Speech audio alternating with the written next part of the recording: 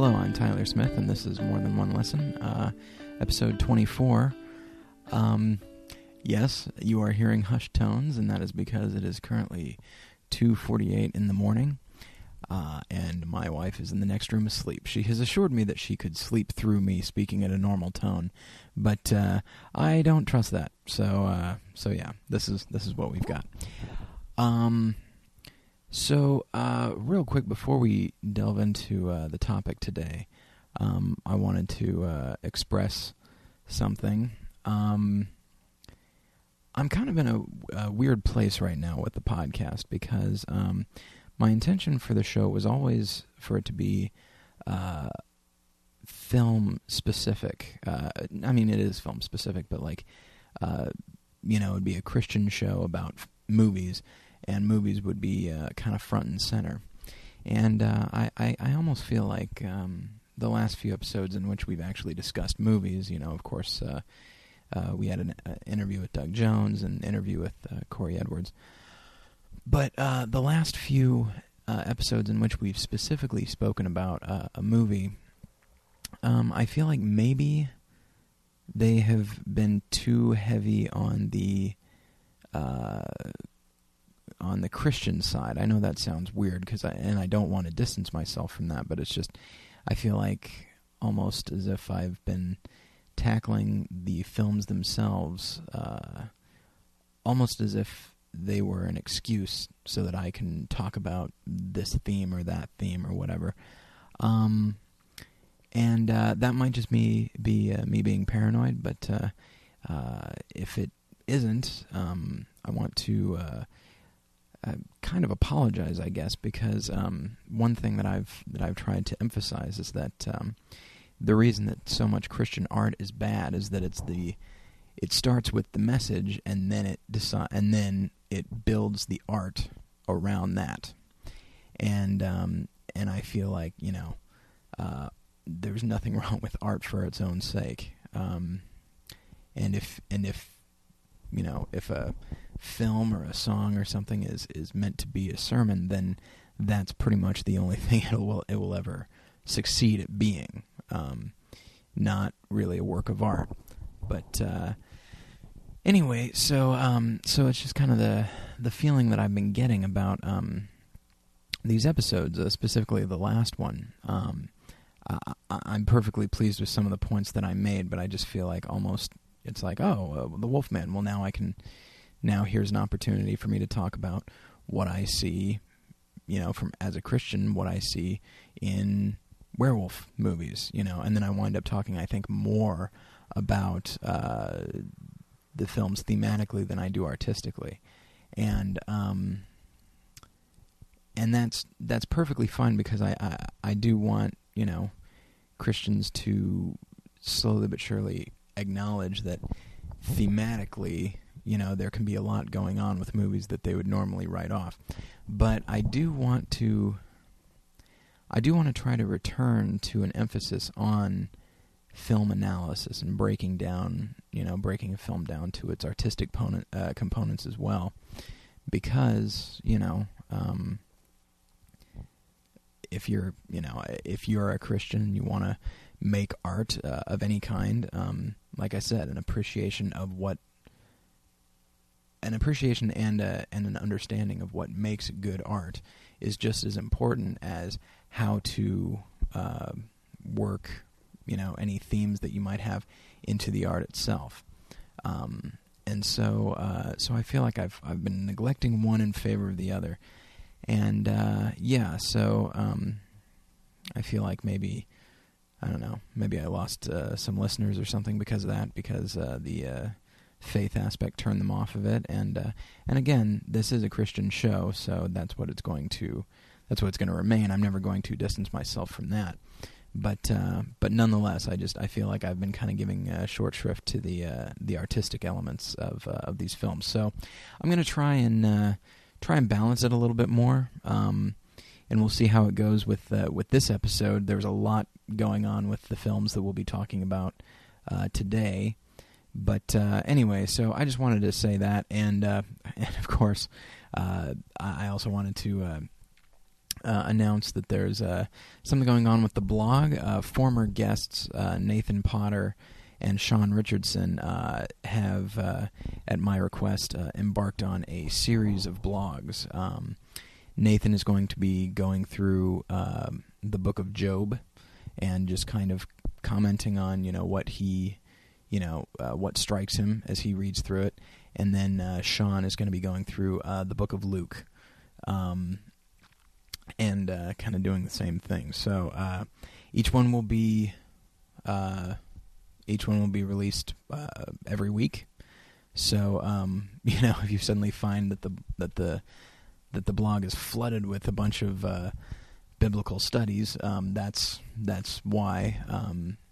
Because I do want the website itself to be a resource for Christians and film fans and all that. So yeah, there's they've both written kind of their basic introductions, and then the blog entries are going to be up pretty much once a week. So keep a lookout for that if you're interested. But right now, let's go ahead and jump into it. So listeners of Battleship Pretension probably heard in the last couple of weeks my co-host and I saying what our favorite movies of 2009 were. And my second favorite film is a German film called The White Ribbon. And it's written and directed by Michael Haneke. That is how I'm going to say his last name. I've heard several different pronunciations, but, it could be wrong, and I apologize if I'm insulting him or anything like that, but that's how I'm going to say it, Michael Haneke. He's a good director, and the only thing of his that I had seen previously was a film called Funny Games, which he made in 1997, and then he in German, and then he remade, I think 2008.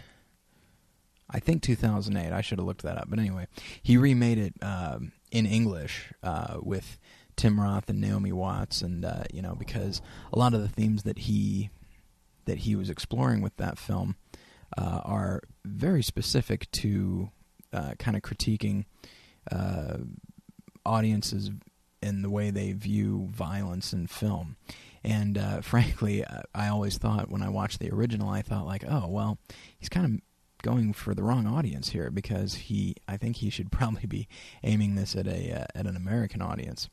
And then sure enough, a few years after I thought that, he did an almost shot-for-shot remake of his original film, but to general audience indifference. But when I saw Funny Games, Haneke is I would say first and foremost, he's an actor's director. He writes really great characters, gives them fascinating things to do, and then just kind of lets that carry the film. And more often than not, he will put characters in very, very bad situations. Situations that you would not want to be in. In the case of Funny Games, I'll make reference to that because, as I've said, it's the only other one I've seen of his. In the case of Funny Games, it's a husband, wife, and their son, and they are basically held hostage in their own home.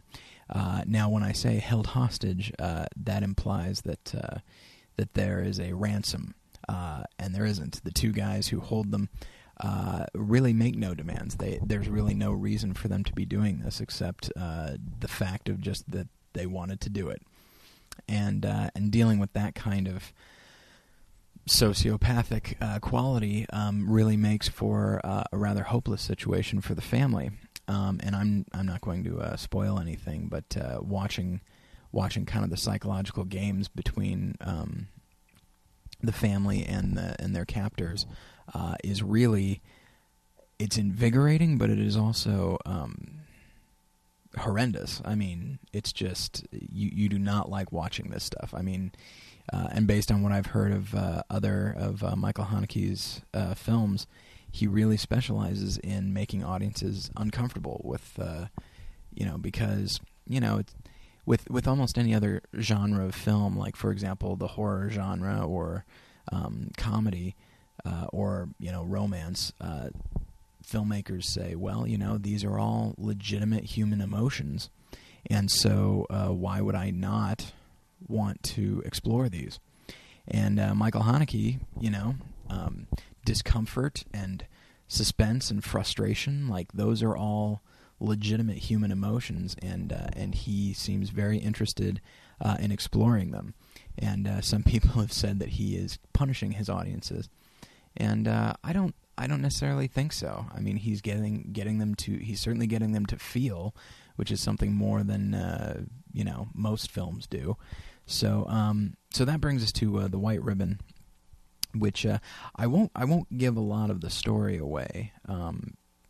Partially because there's not a lot to give away. It's not very plot heavy, but basically it takes place in a German village pre-World War I, and it's just a bunch of villagers, farmers, just living seemingly peacefully together. There is kind of a local baron who everybody kind of either work for him or they work for somebody who works for him. I mean, just everybody is kind of indebted to him. But anyway, the film kicks off with the local doctor being tragically hurt. He's riding his horse, and there's a small piece of twine tied in between two trees, and the horse trips on it, and the doctor goes flying and hurts himself quite a bit, and he gets taken out of the town, and nobody knows who did it. This and then a couple other things in the town start to happen as well, in which people get hurt, in some cases quite badly, and what's interesting is that some of these things are clearly things that a person has done. A piece of twine doesn't just magically appear between two trees. But then there's also a person who gets hurt in a sawmill. Killed in a sawmill. And that seems to be an accident. But the two incidents come so close together that, and then there's another incident after that, that it really starts to arouse people's suspicions.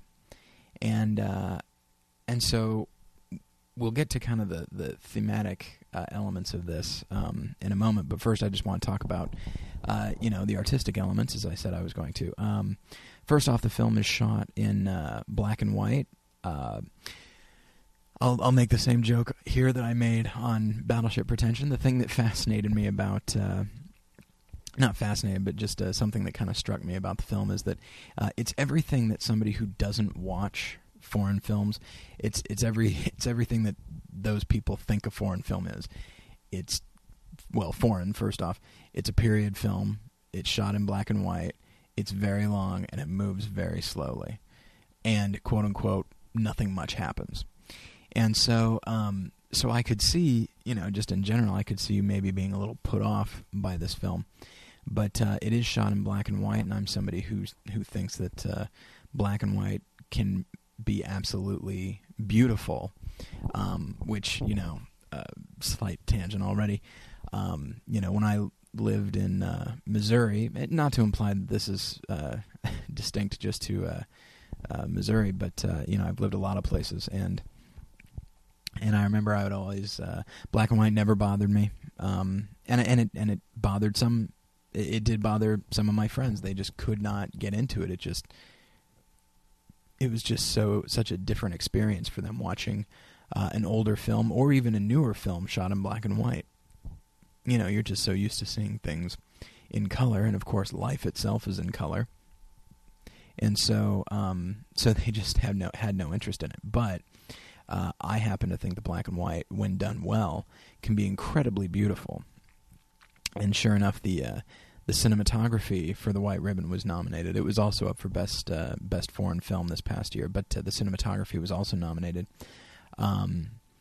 because black and white just it really, in my experience, and that's the thing, is I did not major in cinematography or anything like that, so I can only talk about the way camera work makes me feel. And of course, this is a period film, so to a certain extent, it just seems right that this should be in black and white. But at the same time, it adds a certain, even though it is a period film, it does add a timeless element. This, even though it is very specifically pre-World War I, the events and the way in which they're shot, the fact that it's black and white, makes it feel like it could happen anytime. It could have happened, these events could have happened, 20 years ago, 200 years ago. I mean, it's just, it really adds a feeling of non-specificity to the events. And that's just kind of how I reacted to it.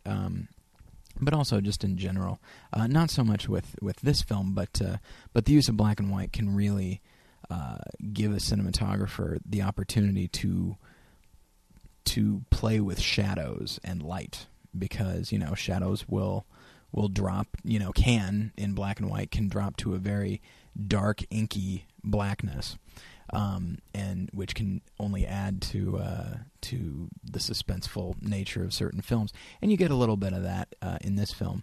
But moving on to the way the film is acted, there's a very large cast of characters. There's adults, there's children, there's men, there's women, and all of them, of course, act very beautifully. And there's a lot of moments. One thing that Michael Haneke is really good at is just letting the camera linger on an actor's face, or letting it linger on a face, or maybe so that we can hear a sound that an actor makes. And The White Ribbon is certainly no different than his other films, in this sense that there are, what I like about it in the way that it deals with its characters and the complexity of its characters is that there's almost always somebody that you think is going to be one way, and then they turn out to be another. But it's not necessarily night and day. You think, this guy's clearly a negative character, and then he turns out to have some positive elements to him, but he still is kind of negative. And much in the same way, there's a character.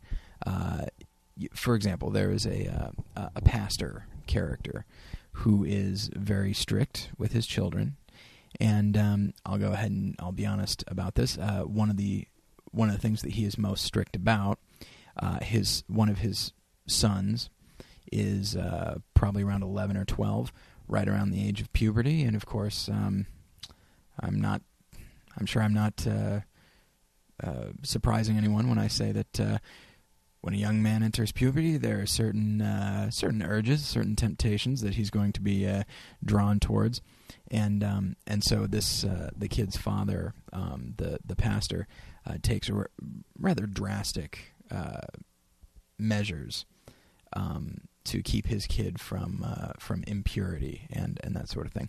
And so that in itself, I mean, the theater that I saw it in, the woman in front of me was just shaking her head and actually making audible noises in response to what the pastor was doing.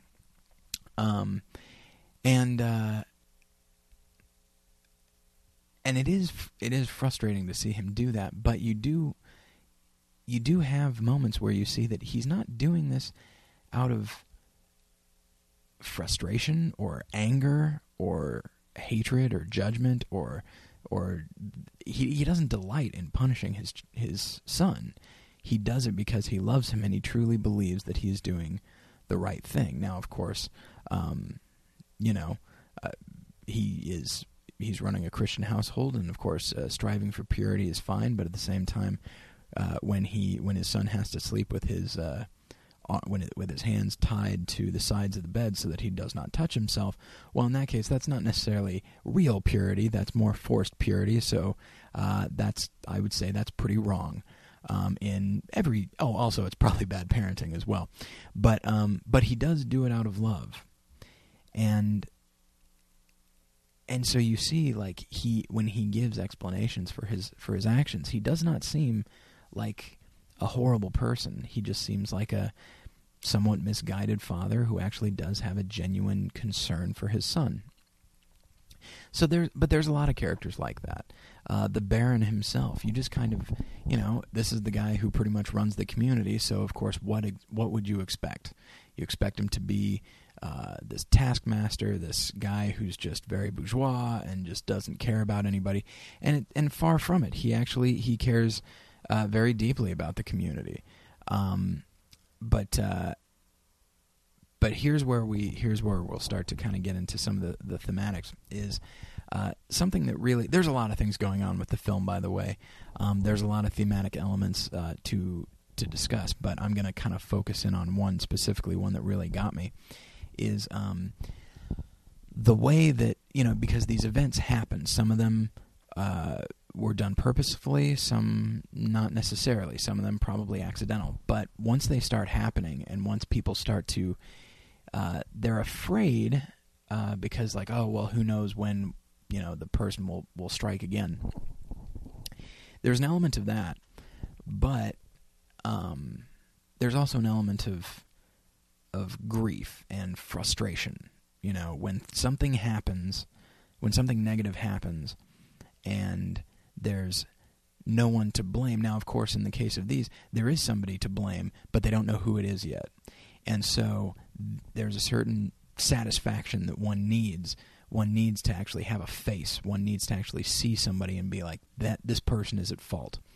And if that does not present itself, then people will go looking for somebody to blame.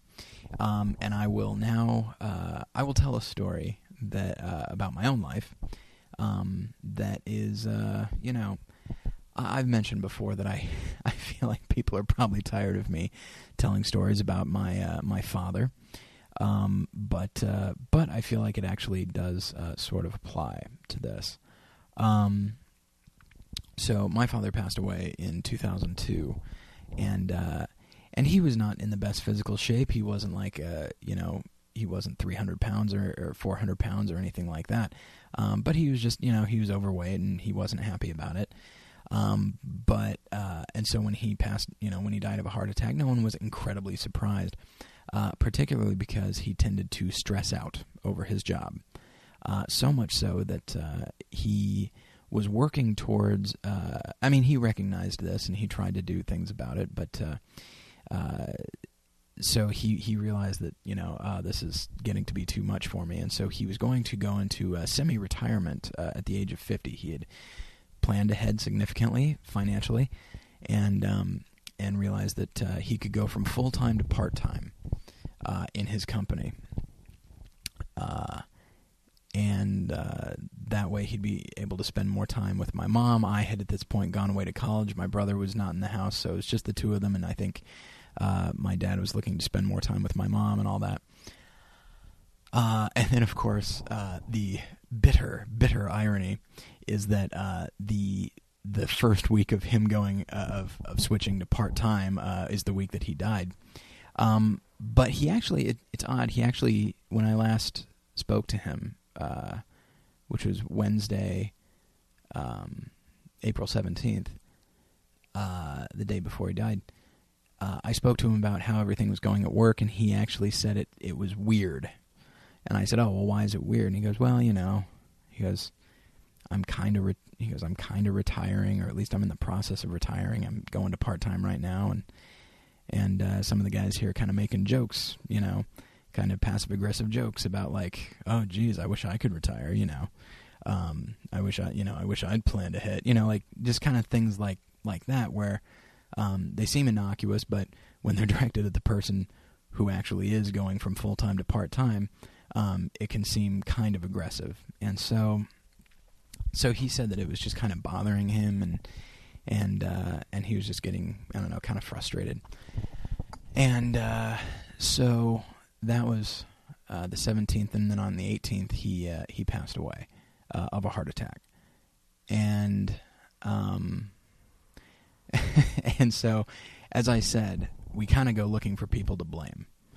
And I had those words in my head about the way his coworkers were treating him. And And I just somehow thought that, okay, well, you know, I know that these are ostensibly natural causes, but my dad tended to stress out about work, and these guys were giving him crap, and I I got so angry at his coworkers because I was somehow convinced that they had caused this, or they certainly had not helped. And so I actually called his work.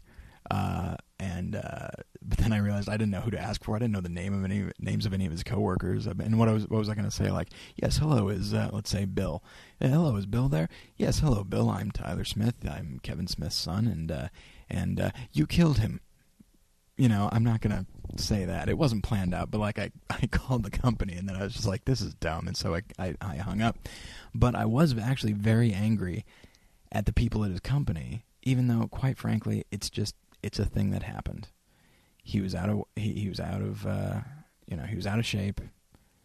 He stressed out over his job, and he died, probably as a result of those two things together. But, you know, if he had been hit by a car or like a drunk driver, if he had been like mugged or something like that, not that I think there was any danger of that in Nixon, Missouri, but if one of those things had happened, then I could clearly point at somebody and say, that's the person that killed my dad. But he just, you know, it was just something seemingly random. And who do you blame? You know, and there's just the frustration and the anger of grief just kind of pushes people to blame other people, and it can really like break up a community. And that's what we see happening in the White Ribbon, is people start blaming other people and just getting really suspicious of each other, and just, you know, at a time when the community really should be banding together, they're actually becoming even more broken apart. And so I think like that's one of the themes, especially because I'll try not to be too spoilery about it, but with the White Ribbon, you kind of get the impression that some of the acts are done almost as a punishment of the villagers for the way in which they're behaving. Now, of course, how are they behaving? Well, none of them are behaving particularly terrible, but they're just flawed. And so, and of course, that's an entire other theme. It's just, you know, people are being punished for, one could venture to say, their sins or their, or their faults, and nobody knows who did it, and so one could say like, oh well, it's God punishing them. I'm not sure if I would go that far, and that's a discussion for another day, I think. But yeah, so their frustration and anger with the situation translates out to them turning on each other, and before you know it, just the village is just in shambles. Even so much that one of the guys that everybody starts to think, oh, you know, I bet it was this guy, and he's, you know, protesting his innocence and saying, no, I'm fine, I didn't do this. He actually, I didn't say who it was, but if you start watching the film, you'll know who I'm talking about. But anyway, he actually can't take it anymore, and he hangs himself because he just can't take it. You know, when everyone turns against you, what can you do? I mean, nothing rational drove them to blame you. So what makes you think rationality is going to save you? And so like that's an example of just the way that that the grief and the frustration and the suspicion that these people are feeling drives them apart. Or not even just apart. It drives them to turn on each other. But and so with that, we're actually going to transition into the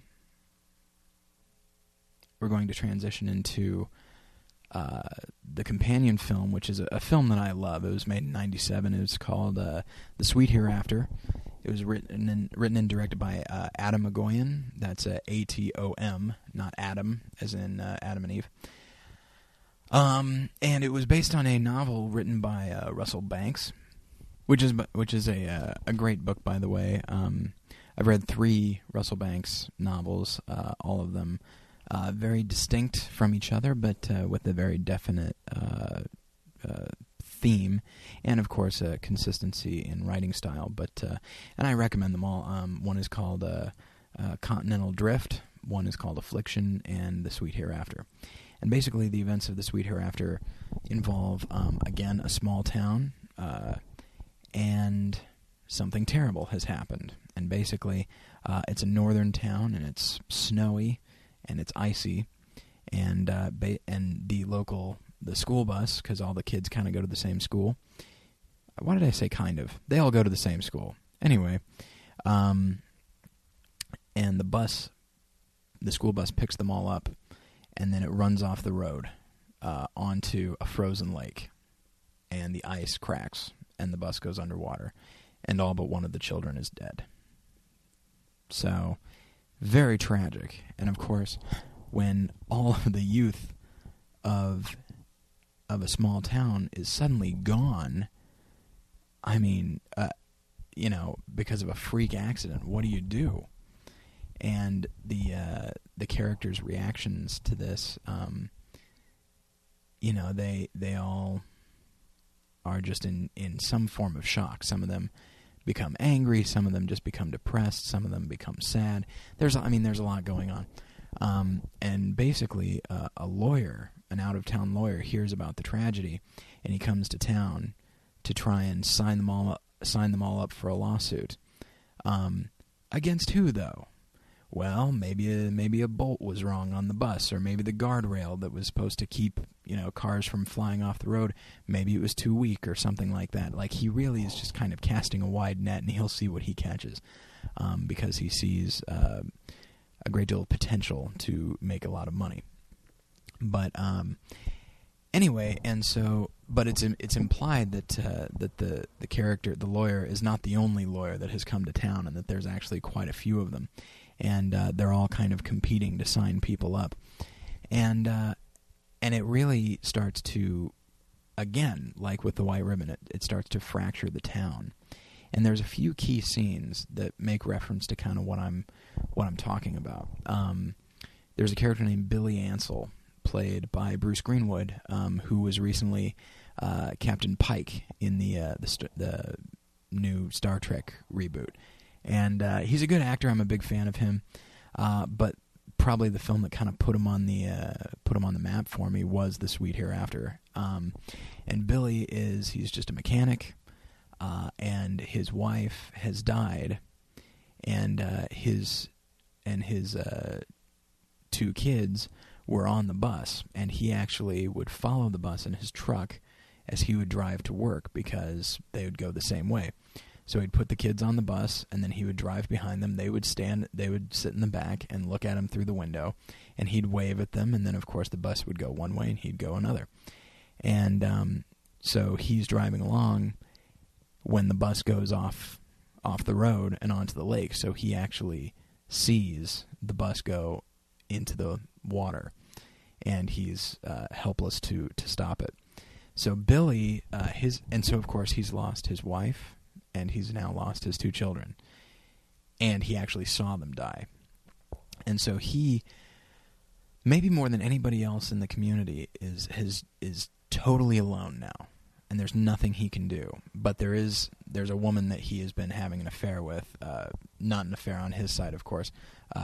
She is married, and she sneaks away, and they have these dalliances. But she and her husband, they've also lost a son, and in the tragedy. And so when Billy hears that this woman has signed up a lawyer, he's just very frustrated by the whole situation, because he sees what's happening in the community. He sees that everybody's pointing fingers, and everyone's saying, "Oh, well, maybe maybe this happened, or maybe this is the reason why." And in talking to her, he says, "You need to stop this. It was just an accident. It's nobody's fault. It's just something that happens." And she actually responds by asking him. There is a girl on the bus, the one girl that lived, played by Sarah Polley. She was wearing a sweater given to her by Billy. She would come and babysit his kids, and he gave her one of his wife's old sweaters, his dead wife's, old sweaters, and so the woman that he's having an affair with says, like, is it true that you gave so-and-so one of your wife's sweaters and she was wearing it when the bus went over? And then he's just like, he's floored that, like, some weird superstition like that would enter this woman's mind. And that's when he starts to really realize just how much people need somebody to blame when bad things happen. And so he tries to appeal to various people in the community. Billy Ansel, by the way, is a supporting role in the film. Probably the lead role is the lawyer who comes to town. He's played by Ian Holm, from the actor from Alien and Lord of the Rings. But Billy actually, he goes to various people and tries to get them to drop the lawsuit because he sees that it's really tearing the community apart. Like I said, when the community really should be using their shared tragedy to come together. And so it's just, both of these films are just so, and by the way, just Sweet Hereafter is just a wonder. It's one of my favorite movies of all time. It's got wonderful acting all around, brilliantly written, beautifully shot. It's just a great film. And if ever, it's weird when you actually are like grieving, or when you're depressed. Me anyway. I will tend to. Some people look for art that will cheer them up. I usually look for art that will not necessarily depress me further, but something that will almost give voice to my feelings, almost as a way of saying, like, oh yes, look, someone else has dealt with this sort of thing. And The Sweet Hereafter just really understands grief, and really understands just the haze that you're kind of walking around in, just this fog, in which it's just like, I gotta freaking live my life with this now. Like, you just feel like you can't continue. But yeah, and so I wanted to talk about these two films together because both of them are about people who are met with tragedy. That's not the right phrasing, but they see tragedy, they go through it in their own lives, and their reaction to it is to just find someone to get mad at because they have no other choice.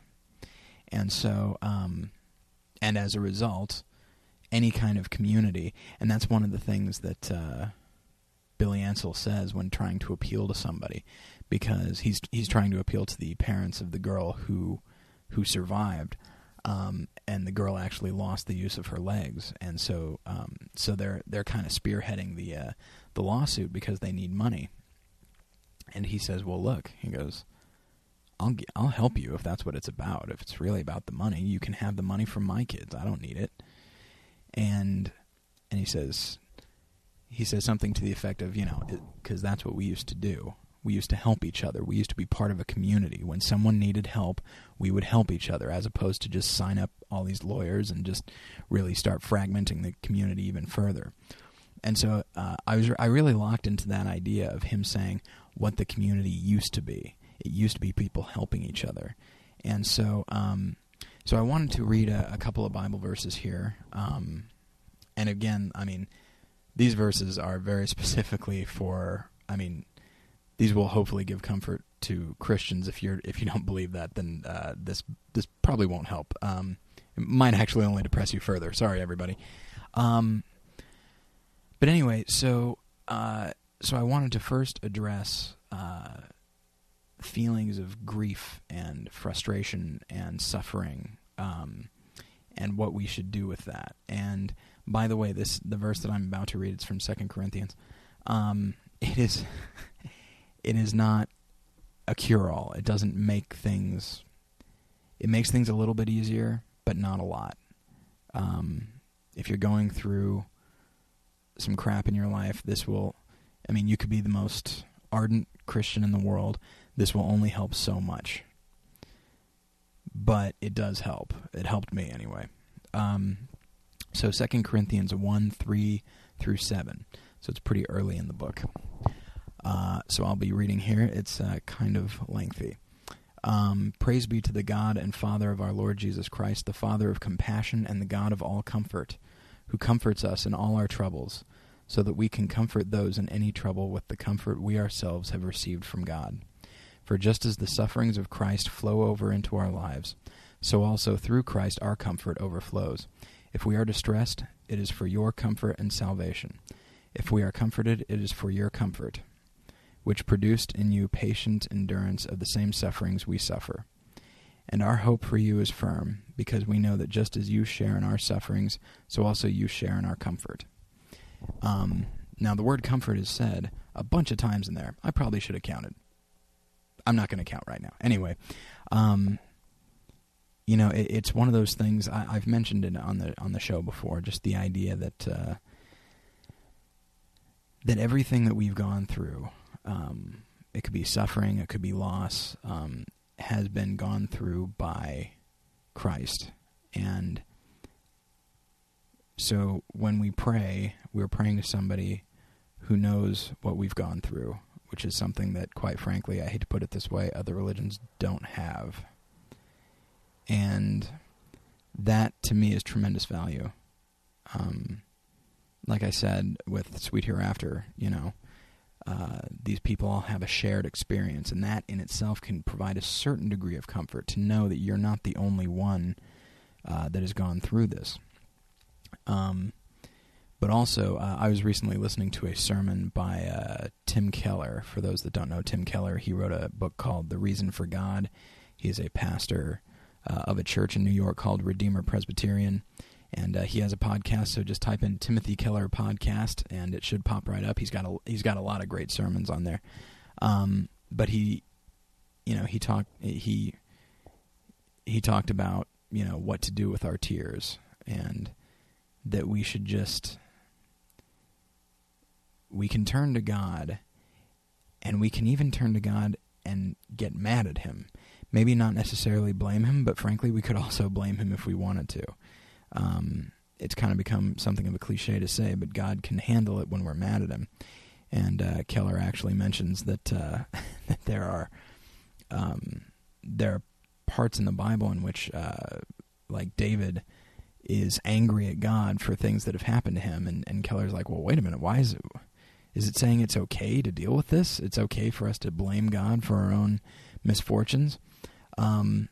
And the answer is no, we shouldn't necessarily blame Him, but He understands where we're coming from when we are distressed and we're upset, and He grants us a great deal of grace. Like I'm sure you've probably experienced a friend of yours is under great distress, and he winds up kind of flying off the handle at you, and you deal with it, and you forgive him for it, him or her, because you know that it's this other thing, and they don't really mean this.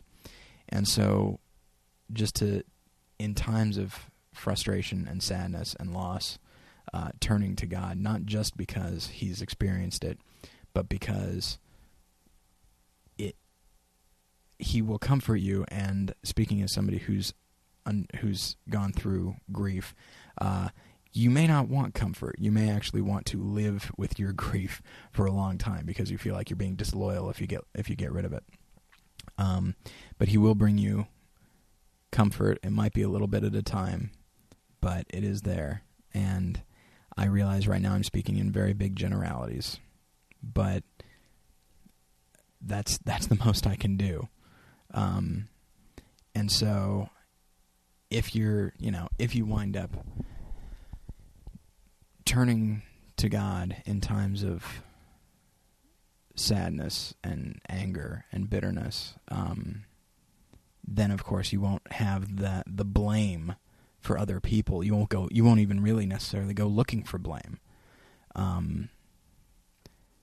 looking to place blame, because you're giving everything over to God. Even if you're yelling at Him, you're still turning towards Him.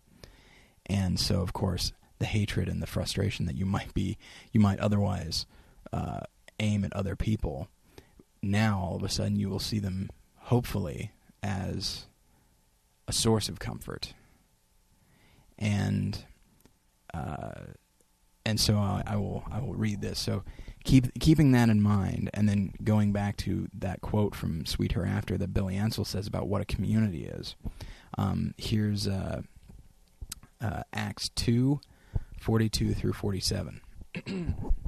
They devoted themselves to the apostles' teaching and to the fellowship, to the breaking of bread and to prayer. Everyone was filled with awe, and many wonders and miraculous signs were done by the apostles. All the believers were together and had everything in common. Selling their possessions and goods, they gave to anyone as he had need. Every day they continued to meet together in the temple courts. They broke bread in their homes and ate together with glad and sincere hearts, praising God and enjoying the favor of all the people. And the Lord added to their number daily those who were being saved. So here we have people who, they all agree that, they need to praise God with, all the things that have, for all the things that He's done for them. And all of a sudden, and it breeds community. They have it says they had everything in common. And all of a sudden, they sell their possessions and goods they gave to anyone who had need. Literally, it's what Billy Ansell is talking about a real community. I mean, he lost 2 children, and he's lost a wife. He could say, like, yeah, I'm going to keep my money because it's all I have now. But he'd rather keep the community together. He would gladly give up his money if he had to help somebody else so that they don't try to fragment the community. I guess that's pretty much all I have to say about these films. They're both wonderful movies. I highly recommend them. Of course, White Ribbon I think is probably still in theaters depending on where you live. And I really highly recommend it. And I will say it's about 2.5 hours and it moves kind of slow, but oddly enough, I certainly never got bored by what was going on. I was always fascinated. And there is a certain element of like whodunit, which is weird because this is certainly not a whodunit. It's not a Sherlock Holmes film or anything, but yeah, and so it really is an intriguing film, and it just really struck me in a lot of ways. I like the way that it dealt with the complexity of characters and refused, even though the film is shot in black and white, it refuses to treat its characters in a black and white way. It understands that nobody is just like, oh, okay, well, clearly this guy's pure evil and this guy's pure good. No, there's elements of both in each character. And just because we would prefer to think of this, for example, this pastor as bad, doesn't necessarily mean that he has no good in him. So there's a lot of things going on with the White Ribbon that I really loved and really responded to. But I would say even more than that, The Sweet Hereafter is just a heart-wrenching film that just it is sad. Certainly, one could say it's actually very depressing. But it feels so real and so human. It's based on a wonderful book, and it's written by somebody who seems to really understand how people feel and how they respond to adversity. And I love the book, but I think I might even like the movie more because it actually explores some things that the book does not. So I highly recommend watching both films. And so thanks everybody for listening. Go to morethanonelesson.com and get involved with the forum, or give a read to the new blog series and see what you think. It's interesting that both Nathan and Sean are quick to point out that they are not professional bloggers, and so I've read their blog entries, and I really think some good encouraging stuff is going to come out of there. So feel free to go and partake of that. So you can always email me, Tyler@morethanonelesson.com. And thanks for listening, and I'll get you next time. Bye.